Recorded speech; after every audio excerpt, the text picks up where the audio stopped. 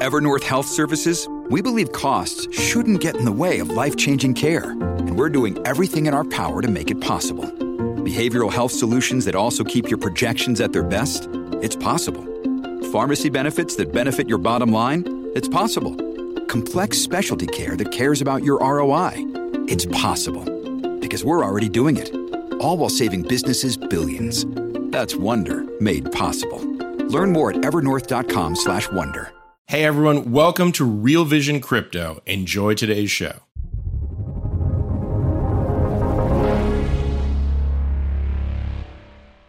Hello and welcome once again to Real Vision and the Defiance Weekly Clash of the Titans as we pitch the might of macro with the deviousness of DeFi degeneracy. In the red corner, weighing in with wit, wisdom, and wherewithal, it's the Clark Kent of finance, Ash Bennington. His opponent in the blue corner, scouring the universe in hopes of any kind of story that isn't about the Bored Apes. Well, it's me, Ash.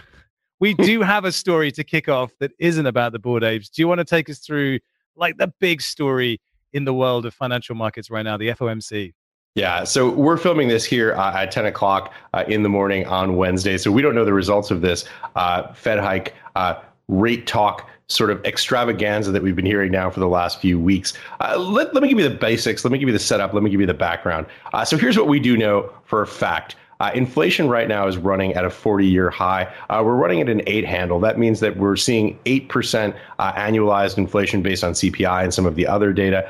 The Fed expanded the money supply 40% during the COVID crisis. We've got a balance sheet now that's around $9 trillion. The new news out this morning, actually, is that Jamie Dimon, CEO of JP Morgan, of course, was out this morning saying the Fed, basically, they're late to the party. They should have hiked earlier. So the bake-in on this is that the consensus is for 50 basis points today at the meeting around 2 p.m. But, you know, the reality is there's always uncertainty in this. You never know if the Fed is going to hike more or less for whatever reason. I think that the consensus is probably toward more right now. But it is kind of a precarious time in macro. It's a choppy time in macro. If you look at year to date here in U.S. equity markets, NASDAQ 100, NASDAQ Composite, both off 20% on a year-to-date basis. That's, obviously January to May. Not a pretty time. And we're seeing that in the crypto markets as well. You see that same chop when you look at the chart of Bitcoin and Ethereum. And that's basically where we are during this kind of like weird pivot point. I'll add one other point. A legendary investor, Paul Tudor Jones, out, I think, yesterday with some really grim comments about these markets, basically saying, hey, you don't want to own bonds. You don't want to own stock. It's an ugly, ugly time. Now, here's an interesting sort of thought or thought experiment, maybe. There's this dichotomy out there where you see folks in the crypto space, particularly Bitcoiners, though not exclusively Bitcoiners, and not all Bitcoiners have made this argument, saying that when there is chop in traditional markets, when we see the problems that we've seen with central banks, we've seen with expanding money supplies, we've seen with inflation, crypto assets should rally. Obviously, that has not happened yet to date. So it is this kind of paradox. I think the flip side of that argument is also one that people need to understand, which is when you see a tightening of financial conditions, meaning you see the availability of credit, the ability of investors to get easy access to credit, to buy assets, particularly in this case, as we refer to digital assets, you may see declines in price. That's basically the setup. Paul Tudor Jones described it as the cross-hatching pattern you see in the ocean when waves collide, when you see the squares and they tell you not to go in the water because of the riptides. It's an interesting time. It seems to be something of a kind of an inflection point. We've got to wait to see what the data is saying. We'll wait to see how markets react, Robin. Well, there's that great maxim, isn't it? Times of uncertainty are actually times of great opportunity if you know how to read them.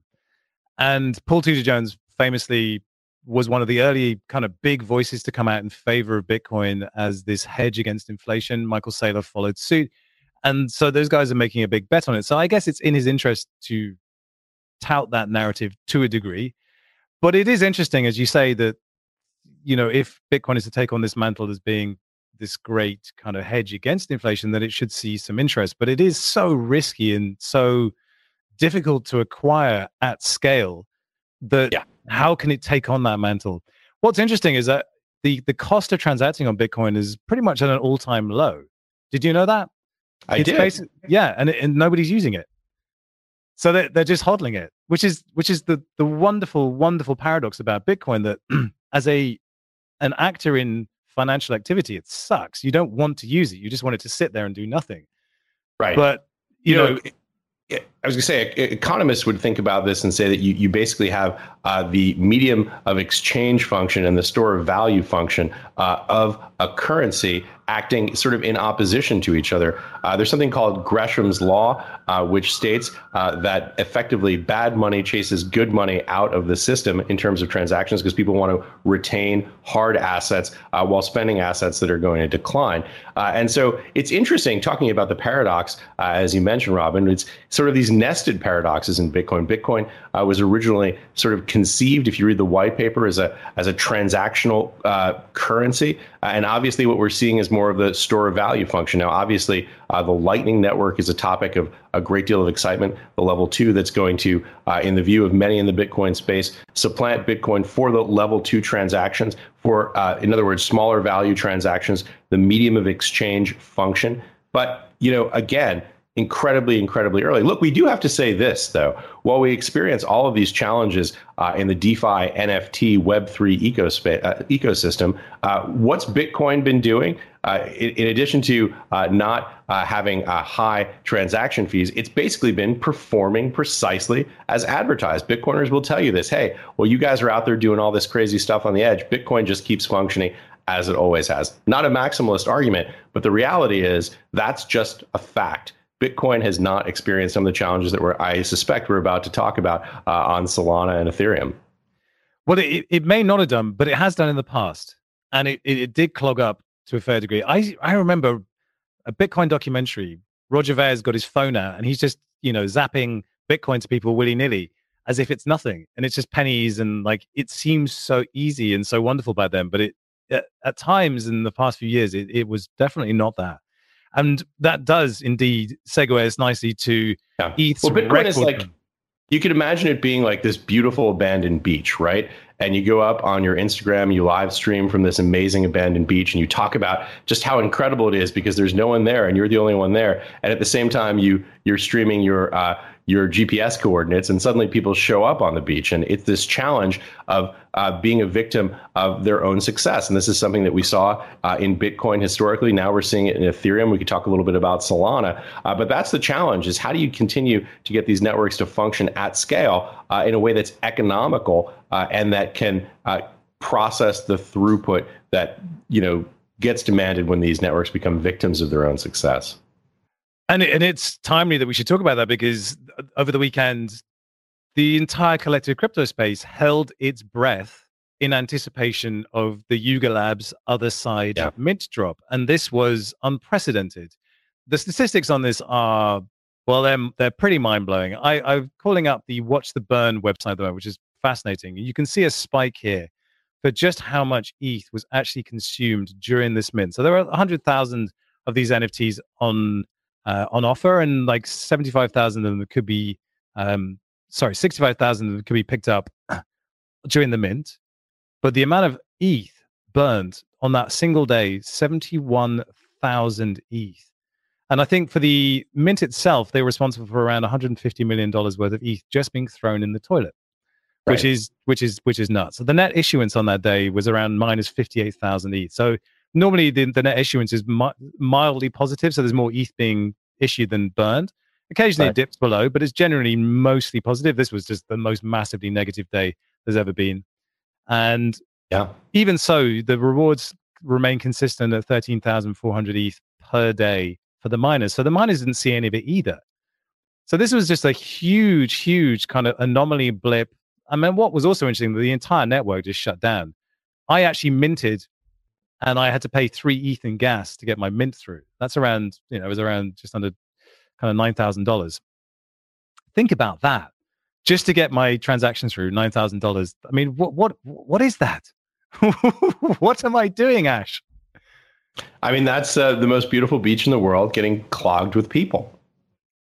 It is. And it's not. And the big story here is that the Yuga Labs changed the nature of the mint. They were going to do a Dutch auction, and then they changed it to a flat rate of 305 APE. And they said this because they said Dutch auctions were bullshit and they wanted to mitigate gas wars. They even put a beautiful little Mirror article out saying in 3 different paragraphs, we want to mitigate gas wars. We want to soften the blow of gas wars. What resulted was the biggest gas war there has ever been. And I mean, they must have known. This is A16Z have invested in these guys. You model this stuff out, you game it out. And it then led to them admitting in an email chain that perhaps ApeCoin shouldn't really belong on Ethereum, that maybe ApeCoin needs its own chain. Do you think that's just kind of theatrics or did they really mess it up? I mean, what's your take on that? Well, I don't know if it's theatrics. I mean, it's not sort of a far-fetched thesis that Bored Ape Yacht Club like Yuga Labs would want to have apes on their own chain. You would think that that would give them a greater degree of granularity, a greater degree of control. Whether or not we get there and what the tokenomics look like and what the structure of this looks like is, I think, very much an open question. But the one statistic I did not hear you mention was how much Yuga Labs made on this mint. The number I saw was $320 million, over $250 million, indeed nearly $333 million. This is some real money. So, despite the challenges in the system, Yuga Labs did very well. Well, there's a caveat to that because it was raised in Ape. And as we know, you buy the rumor, sell the news, and people did sell instantly. The Ape token dropped significantly. So it might have been 320 at the moment of sale, but it did drop a fair bit since then. I mean, I think the prognosis for ApeCoin itself is pretty good, I would say. But I think what's interesting here is that in public, they said, maybe Ethereum isn't the right chain for a game. They've been promoting this game as being able to bring in a huge number of players. They partnered up with Improbable.io, which is it's a networking specialist for creating massively multiplayer online gaming systems for allowing people to be social at the same time, tens of thousands of people all together. The scope for this is massive. And if you want people to interact with each other, to be trading NFTs actively and vibrantly to create that secondary market, Ethereum is not the chain for that, not that scale. So why are they sort of saying that publicly? It's just seemed odd because it would have been probably the first question you ask. Axie Infinity, probably the biggest success story of last year in play to earn.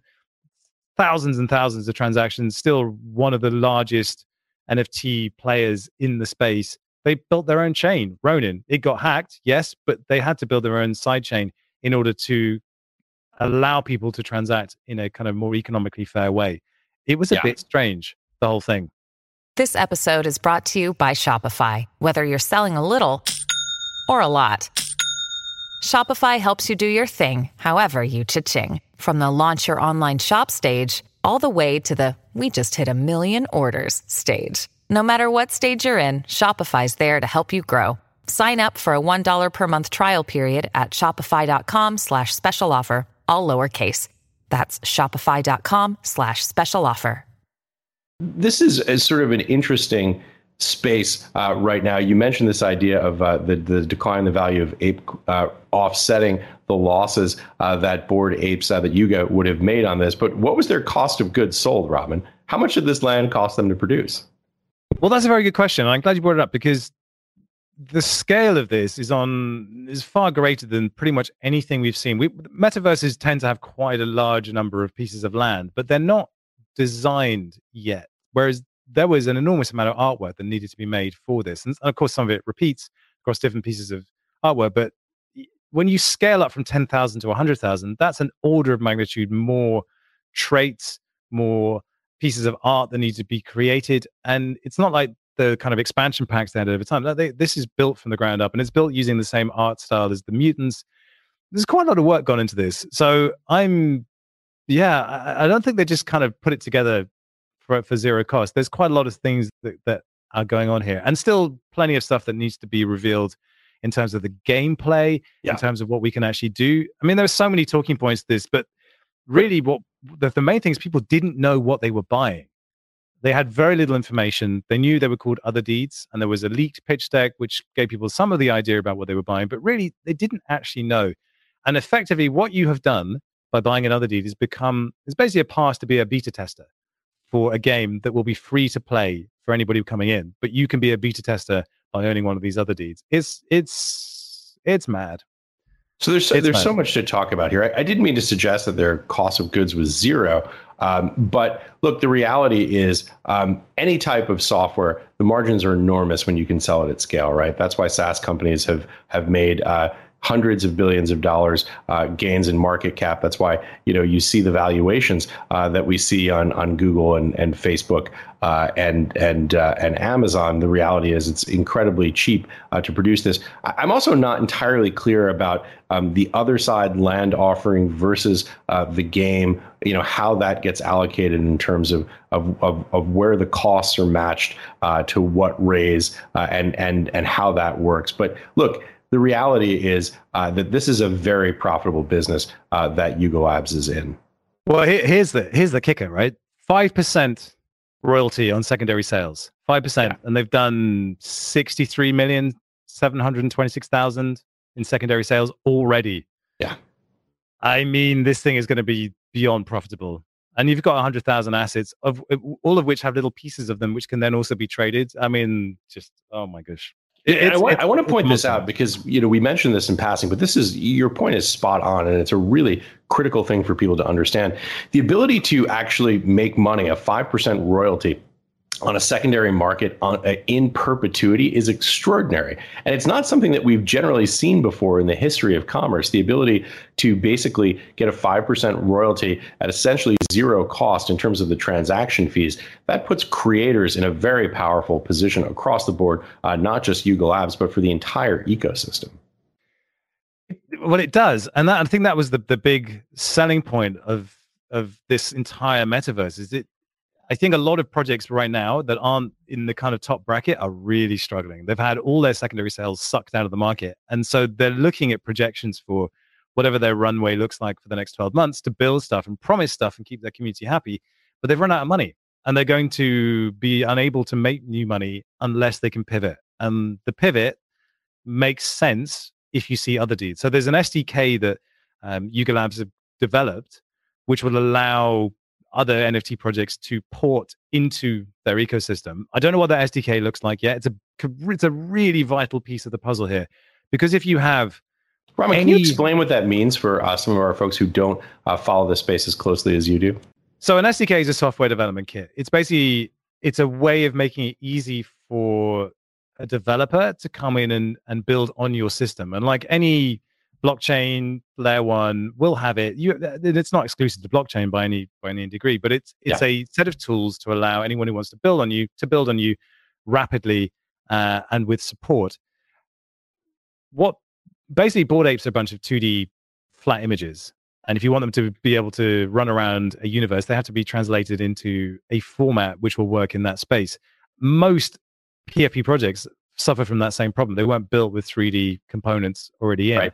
So they've created a system that will allow them to translate the mutants and the apes onto the other verse or the other side, and they're open sourcing that, allowing other projects to come and use it. Now there will be a development overhead to that, but it also means that if you're a new project and you see that you're going to build a mini game on the other side, you can do it from the get-go using this SDK. I don't know what that SDK looks like at the moment, but that's definitely that's a big cherry on the cake, because everyone else is having to do it by themselves. But if they open source it and allow any project to come in, that means they benefit not only from their own primary and secondary sales, but they benefit from everybody else's as well. It's genius. Yeah, it's genius. I mean, Yuga Labs has been a leader in all of these kinds of technological innovations. Again, I mean, I feel like I've broken record whenever I say this, but it is incredibly, incredibly early in this space. When we talk about things like SDKs, software development kits, we talk about APIs, application programming interfaces. These are things that have existed in the traditional sort of development space for decades and decades. This stuff is being built up layer by layer right now. Yuga Labs, one of the innovators on the forefront of doing this, but it takes time to create these things in ways that are stable, and especially in ways that are secure. Obviously, there's an incentive structure in the decentralized world to attempt to exploit these systems, because it can be enormously lucrative for the people who do it. And so, it's like we're building a bridge and we're walking across it at the same time to get to the other side. this is incredibly exciting, but also I think it's fair to point out a perilous moment for the ecosystem, particularly for investors who may be coming in and speculating on this without really understanding the nature of the risks and also potentially the opportunities, we should say. Well, what was particularly interesting, that people coming into this mint were unaware of what a gas war would actually imply. So a lot of people had kind of scrambled together 305 APE in the hopes that that would be significant enough to allow them to participate in the mint, which it was, but they couldn't push a transaction through. So they would find themselves suddenly needing to get an extra 2 ETH on top, which is not chump change. And suddenly they're excluded from this mint. For those of us that could afford it, great, we're the privileged few. But a lot of people had honestly put together just enough. And at no point had Yuga said, listen, there's a potential, this is going to be the biggest mint in history, and you probably should be aware that this is what's going to happen. You could have modeled it out, but they didn't. And that left a lot of people feeling very, very pissed off, and a lot of failed transactions. They have actually refunded the ETH for that. But that's exactly one of those risks that if you knew, you knew. And if you'd done ICOs in 2017, you would have been very familiar with this. The setup was exactly the same. You could just see it. Limited number of KYCs, limited availability, massive hype, push the gas. It was an obvious thing. ApeCoin has since tumbled, but today it suddenly shut up again. It did a classic pump and dump, all because of one man, Elon Musk, who changed his profile picture on Twitter to a composite of a bunch of apes that he'd actually stolen from, I believe, the NFT head at Sotheby's. Yeah. And this is classic Elon, right? This is just trolling everyone senseless. What did you make of this one? I'm not really sure. Is Elon sort of aware that in the community, he wasn't actually grabbing an individual ape, he was taking this sort of composite. Did he know that he needed to credit the Sotheby's author, the Sotheby's content creator for it? Was he just sort of grabbing it off a Google image search and maybe didn't know? Open questions. But I wanted to get back to the gas fees question for a minute here, because these are substantial, and I wanted to run through some of these numbers. Gas fees, Ethereum gas fees now around $500, I believe, and people paid $10,000 to get executed on this mint, and some folks were paying $5,000 just to get burned. Now, obviously, as you say, Yuga Labs is reimbursing those fees, but these are really extraordinary numbers, particularly when you see it in relation to the price of the underlying asset that they were buying at the mint, a very, very high proportion. And I think it's fair to say the transaction fees that represent a massive proportion of the underlying assets are just simply not sustainable for an ecosystem to exist at scale. And I'm not talking about Bored Apes here specifically. I'm talking about the entire NFT space, the Ethereum ecosystem. If you were buying a house for, say, $250,000 and the transaction fee was $150,000, that's probably something that doesn't look terribly, economically interesting to most people. And these are issues that ultimately have to get sorted out. We talked a little bit about Solana, 7-hour outage, Solana being touted as one of the L1s as a potential Ethereum, I don't want to say replacement, but an alternative to Ethereum for doing some of these transactions. And yet, we see that ecosystem going out for 7 hours, right? Yeah, absolutely. The cost of transacting on Ethereum isn't that bad. Like, if on a good day I can spend like $1.50. It depends what you're doing, though. I mean, the problem with this is that anyone who was trying to do anything else on Ethereum at the time couldn't. Right. And people were going on to OpenSea and trying to buy these NFTs on the secondary market and having to still spend 2 ETH on top of the price, which was all over the place anyway. But imagine you had a position on a lending protocol that was a risk of liquidation and you were trying to top it up, and you were suddenly in that kind of scenario. Like, what do you do? There's more to Ethereum than just NFTs, and it obviously can't handle that kind of load. Right, but in some senses, that's an even more damning statement. There's more to Ethereum than NFTs, because it suggests that when you do have these peak moments, I'm looking at a chart here, and I see the May 1 peak around $474 for gas fees on Ethereum, and it's like the old joke about liquidity, Robin, which is there's always a ton of liquidity except for the moment you need it, and so if transaction fees remain relatively stable, except for the moment when there's a significant mint and everyone attempts to dive into it. That's something that's a challenge. I'm not saying that it's an insurmountable challenge. It's just something that obviously is going to need to get sorted out before we're able to do these things at scale. If you think about this ecosystem, for you and for me and for people who follow the space and who are super into this, this is a huge story. But if you ask folks on the street, some of our friends, hey, what did you think about the land mint? They'll look at you like you have three heads, right? And so what that means is it's a subset of a subset in terms of the people who are using this now, and yet you still have these massive spikes in terms of gas fees when there's demand. So that's obviously something that's going to need to get sorted out, and it's something that's going to need to get solved. Yes, and yet Elon has changed his Twitter profile picture to an ape. He's literally done their marketing for them. This is one of the most followed people in the world. Yeah, 90 million Twitter followers or thereabout. Yeah, and he's just doing all their marketing for them, so they'll know. You're absolutely right. I mean, there are so many layers to this. Solana is an interesting one. We should definitely jump onto that story because Solana went dark for 7 hours, and that for a blockchain is, it's like being a broadcasting network and they're just being dead air. You just don't do it. There is so much financial activity on these major blockchains that it's just the cardinal sin. And this has happened before with Solana. They went dark because a bot started spamming the network. And Solana's architected in a slightly unusual way, and that's designed to make it go fast. It doesn't have a mempool. So most transactions, you submit them to the blockchain, they go into a mempool, and then miners look at those transactions, say, what's the best one for me? And then they get ordered according to which one's the most profitable. And then they get, processed over time until they're all cleared out. And then more ones join the mempool. Solana doesn't have that. They have leaders and validators. And it's actually a very, very neat and efficient system designed for massive speed. Solana are not shy about touting themselves as being the Ferrari of blockchains, being able to process tens of thousands up to a million transactions per second. But that makes them a subject for attack. And as you said earlier, blockchain is a very adversarial environment. And for those who want to dig further, you can look into MEV and sandwich attacks and what goes on when bots spot your transaction early and then front run you and squeeze out more value from you than you're prepared to give them or you're expecting to give them. This is going on all the time. And I remember being at Harmony, which is another high-speed layer 1 blockchain, when we were under attack and someone took down a shard. They deliberately took it down. And you have to scramble to get it up, and the community hates you, and they think something's wrong. And then you're really sort of determined by how you act in a crisis. This was, again, an NFT minting thing. So there's you were talking about SDKs before. This was actually the CLI of a NFT minting tool that a bot started attacking and spamming, and it just completely swamped the network.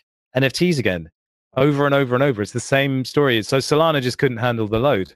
And Solana is supposed to be the one that can handle the load. So, victim of success and teething problems, whatever you want to call it, as you say, we are ridiculously early. That's the truth. Yeah, Robin, so let me talk a little bit more generally to this. The challenge that we see here is that we're seeing this amazing opportunity, this massive shift in the way that venture capital gets done.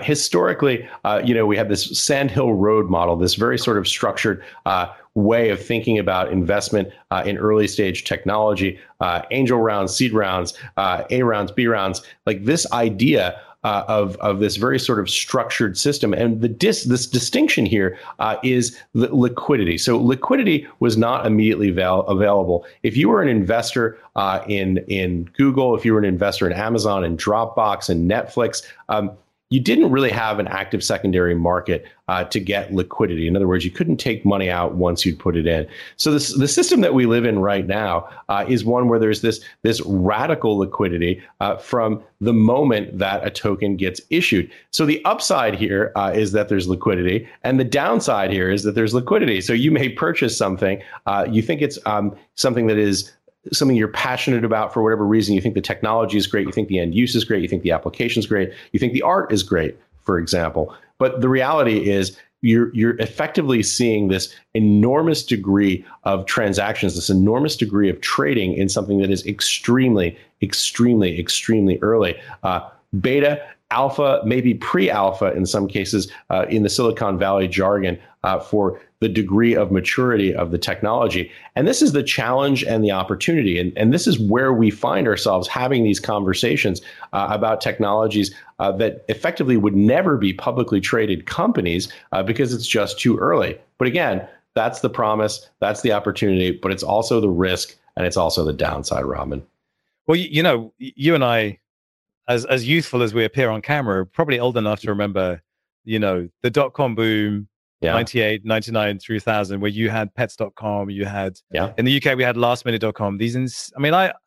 I went back and looked at some of the valuations. My mind completely blown. Like these multi-billion-dollar valuations for these companies, it just felt so familiar to the experience I'm going through now, where we really feel this is life-changing tech. But probably, as you rightly say, like 20 years from now, it'll all be so obvious. But right now, in the noise of it and the mess of it, I have no idea. I mean, it's fascinating. And it's fascinating seeing a project like Yuga Labs and Otherside dominating the conversation, knowing full well there's every chance that this becomes the footnote, the caveat to what actually happens later on. But it just feels so kind of dominating and overwhelming right now. But as we know, it can completely evaporate. Netscape and Mark Andreessen, they went through all of that. And then antitrust with Internet Explorer. These are legendary stories of a period where the internet was being built. And this is exactly where we are right now. We are the chroniclers of that, Ash. We are the ones that are going to look back historically and say, Ash Bennington, he knew. I don't know what he knew, but he knew something. I don't know about that, but there's the old joke that like journalism is a first draft of history, and sometimes it's an incredibly rough first draft. But to follow up on your metaphor with 1999, the dot-com boom, the dot-com bust, I think that's spot on. As the old saying goes, history doesn't repeat itself, but it does rhyme. In those days, late 90s, early 2000s, I was working at Credit Suisse down in Midtown Manhattan at Credit Suisse Private Banking. I remember the moment that NASDAQ collapsed. I believe it was in April of 2000. It was precipitated by a judge ruling that Microsoft was going to get broken up. Ultimately, Microsoft didn't get broken up because of some prejudicial comments the judge had made out of court. The decision ultimately got reversed on appeal. But Microsoft was about to get broken up, and that's what precipitated that crash. Now, here's the interesting thing. To precisely your point, Robin, the world has obviously changed in the last 22 years, and the internet has powered those changes. So ultimately, the revolution, in fact, did play out. People who were early, people who were innovative, people who had the foresight to see the technology, the direction it was going. People like Bill Gates and Larry Ellison over at Oracle made enormous fortunes. But here's the thing. Here's the flip side of that coin. 2 points. Number one, very often those stocks were underwater for long periods of time. Amazon, if you bought Amazon at the peak in whatever it was, late 99, early 2000, you were underwater for years. Cisco Systems is another example of a stock that was underwater for many years. It takes time, and you can lose money. And you can lose money not just on paper, but you can lose money in reality if you come into that in a realized way. If you come into that and you get spooked and you sell out. The other important point is survivorship bias. When we look back and we say, yes, well, but look at what Amazon did over the last 20 years. Look at what Microsoft did over the last 20 years. Look at Oracle. The reality is there were companies that didn't survive. So you're cherry picking the data at the end to only look at the winners. Survivorship bias is always one of the sort of canonical traps that investors can fall into. So where do we land, right? That's the challenge. We know the forces that are driving innovation, that are creating these new technologies that are able to drive enormous efficiency, that is able to create growth, that's able to increase GDP. And on the other, we know that there is survivorship bias. We know that there are bombs out there. We know that there are landmines that haven't yet been overturned. And we know, additionally, that there's this issue of cherry picking data and survivorship bias. And now, add to all that all the additional uncertainty we have in these decentralized ecosystems, these massive hacks that can drain a treasury in a matter of minutes. Misrepresentations that we talked about again with Yuga Labs, where Web 2 platforms like Instagram get hacked and misdirect people who lose hundreds of thousands of dollars in a matter of seconds. These are these forces that are colliding. We can see the future. We can see, I think at least, and maybe I'm wrong, maybe we're all wrong, but there really seems to be a huge amount of potential value to unlock in these decentralized ecosystems. And yet, at the same time, we have all the old problems that we just talked about in the dot-com bubble era. And simultaneously, we have entirely new categories of problems. How does this sort itself out? How do these things balance in the end? Who are the winners? Who are the losers? That's what these conversations are all about, trying to figure that out. Families have a lot going on. Let Ollie help manage the mental load with new cognitive help supplements for everyone 4 and up, like delicious Lolly Focus Pops or Lolly Mellow Pops for kids. And for parents, try 3 new Brainy Chews to help you focus, chill out, or get energized. Find these cognitive health buddies for the whole fam at ollie.com. That's OLLY.com. These statements have not been evaluated by the Food and Drug Administration. This product is not intended to diagnose, treat, cure, or prevent any disease. Yeah, I mean, you're absolutely right. The tendency to kind of say, if only I'd seen Bored Apes. Well, the thing is, if you'd seen Bored Apes when they were selling for 0.08 ETH, you probably would have passed because you wouldn't know. And how could you possibly know? The best strategy is the one that the VCs I've spoken to use is they spread, they hedge, they have a bunch of turkeys, but the ones that they hit so big, the turkeys don't matter. And that is a very privileged position to be in. I was talking to another VC friend of mine that said, the big ones, yeah, they do great. But actually the medium level ones, the ones that haven't gone so big are still doing great for them. Like, strong VCs that know what they're doing are making a killing right now, and will probably continue to make a killing as this continues to grow, because there is, I feel, still a lot of narrative to play out before we really understand what's going on here. I don't know how you feel.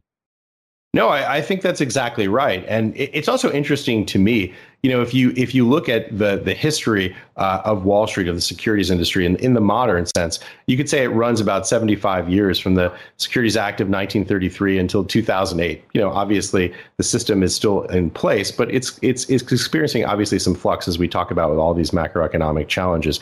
So that system lasted for about 75 years.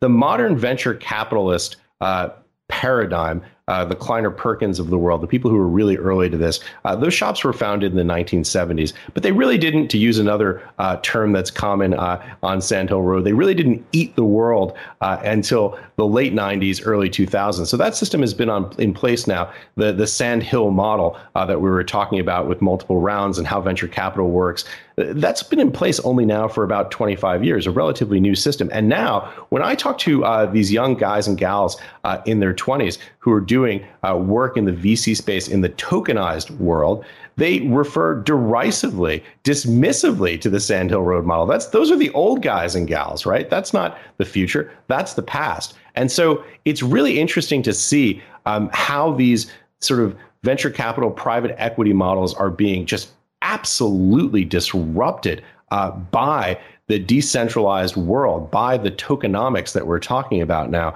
And, obviously people who are smart about technology and who understand the risks and opportunities and are able to invest early are going to make a ton of money. But the flip side, precisely as you pointed out, are the risks for those who are early and maybe don't know or don't understand, haven't seen these cycles, haven't had the opportunities to understand what's happened in the past and how that history applies to the present and indeed to the future. And the reality is they can and will lose money.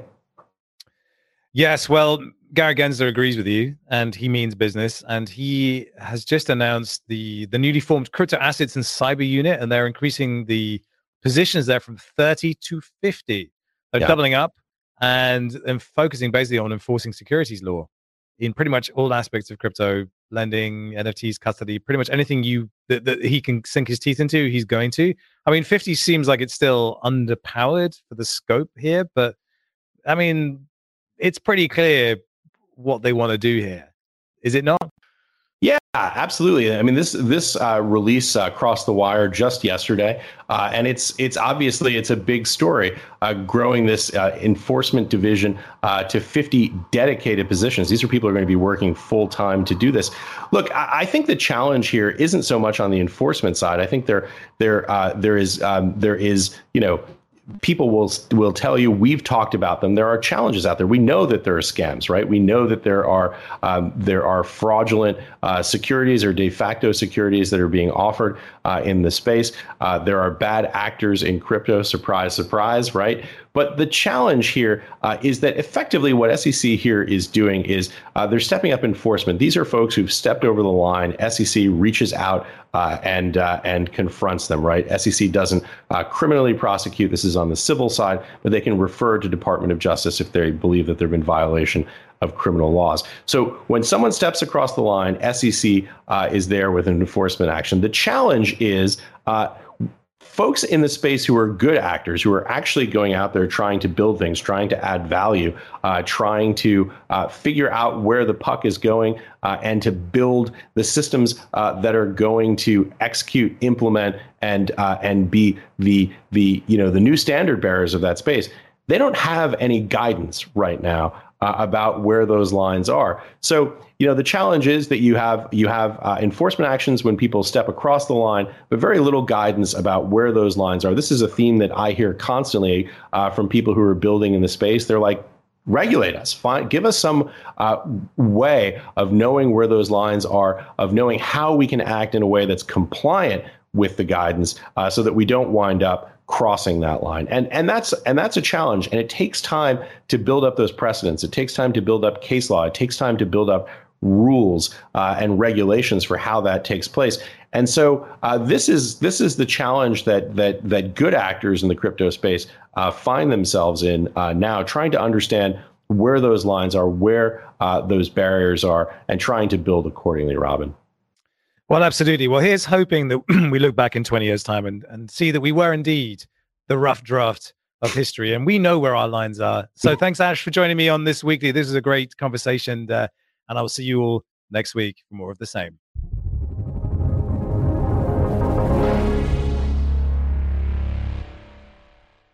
What's up, revolutionaries? Thanks for tuning in to Real Vision Crypto. For more great crypto content like this, head over to realvision.com/crypto and get unfiltered access to the very best, brightest, and biggest names in finance.